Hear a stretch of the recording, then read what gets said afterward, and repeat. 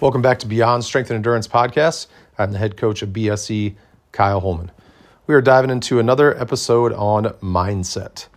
And today it is about the promises we make. Making promises and keeping promises to everybody is important. If you make promises to your significant other, children, friend, family, boss, whatever, yes, it's very important to keep those promises. But the most important promises to keep are the ones you make to yourself.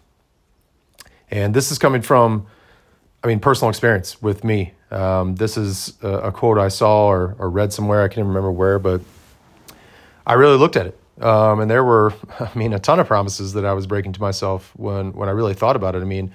There were certain areas of my life that I was very consistent in and would always keep my promises to myself. And then there were other areas of life that it seemed like I never did.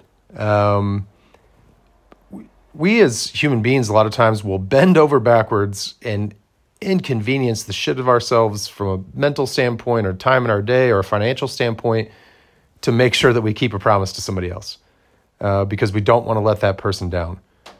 But then with ourselves, it's, hey, I want to start this workout plan tomorrow, or there's a weakness in my CrossFit training that I really need to work on. So tomorrow, I'm going to start this plan to work on it. And tomorrow comes and you're like, I'll start it the next day, or I'll start it next week.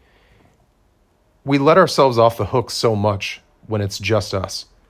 And maybe it's because if we let somebody else down, we're going to hear about it from them or see the disappointment on their face. And that seems more, real facing you, but that's what you're doing with yourself.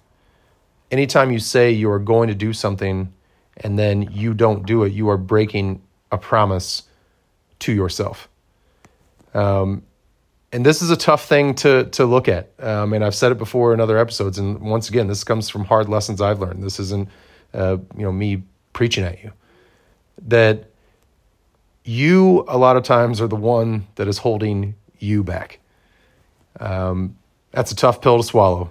But so many times in my life, when I really thought about it, we'll have this talk in our head about all the excuses, all the circumstances that aren't allowing us to be where we want to be or do what we want to do. But when we really look at it, it's us.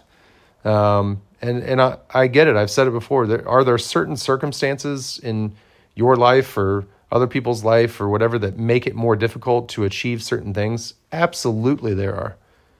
But that still doesn't change the fact that you either continually work towards that thing regardless of the circumstances, or you let the circumstances be the reason why you don't get it.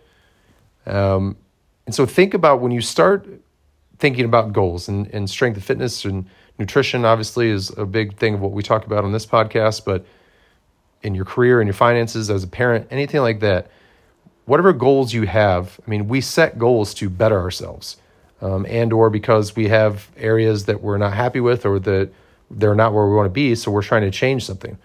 So when you make that goal, that needs to be looked at, that I am making this promise to myself that I am going to work on this and keep that promise.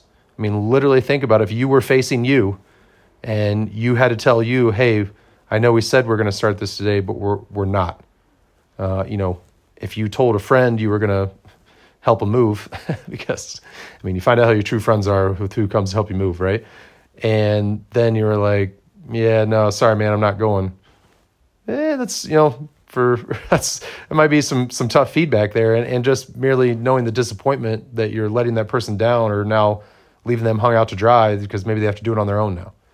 So frame these goals that you have and these plans that you have, frame it as a promise to yourself.